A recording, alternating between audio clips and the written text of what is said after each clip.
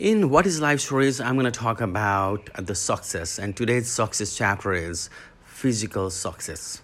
What do you mean by physical success? One who is extremely healthy, exercises regular basis, an athlete, like who is always goes for hiking or mountain climber or makes his body a priority, like on very balanced diet, exercising all the time, and extremely healthy life, who has a priority to live for. That is called successful in a physical sense. And those are the people that you'll always see running, or I mean, example could be an athlete to some extent, right? Where the body becomes a priority. They give priority out of anything on the body. And they sometimes use their tool to make money too. For example, athlete, for example, a bodybuilder, for example, a nutritionist.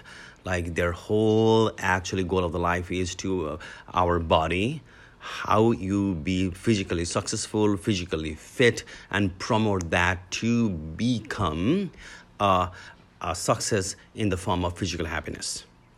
So as we spoke about different sorts of happiness, we talked about academic success, we talked about financial success, we talked about academic, we talked about mental, and today we are talking about the physical. So I can talk about a lot, but these are the four pillars. No matter, whatever you choose, I would like you to be very happy in the life. And then as far as I'm concerned, if you ask me, the mental success trumps everyone. If you're not mentally, then you're done. Like so many extremely successful people have committed suicide. Why? Because they were inside, they're always fighting with the monster inside their mind. So that's the number one. And after then, hey, if you have a balanced life with a family, which is family success, right? And certainly you need money throughout the whole life. That is a balanced money as well. And then academic, then all, if you can balance with the mental happiness being the priority wise, then you'll become the most successful in life. And then again, never say you're successful. Just say that you're successful academically, or you like to be successful academically. You like to be successful financially, or simply say, I would like to live a balanced life, and that's the most healthy way of life.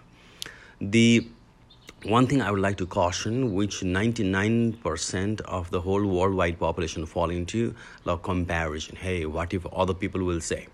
What they will say?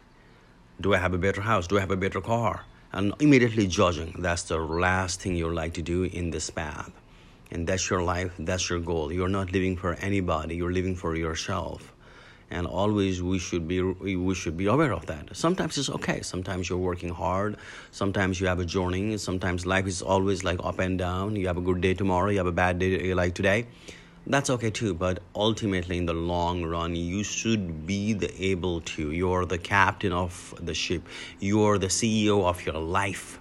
Forget about you're the CEO of the life, captain of the ship, right? And you should be able to shepherd the life in the direction you want to. Whatever success is your priority, either the balanced or the mental or the academic or the financial is your choice. But make sure you are happy mentally, and no one can see that. No one can judge that. It is you who feels that.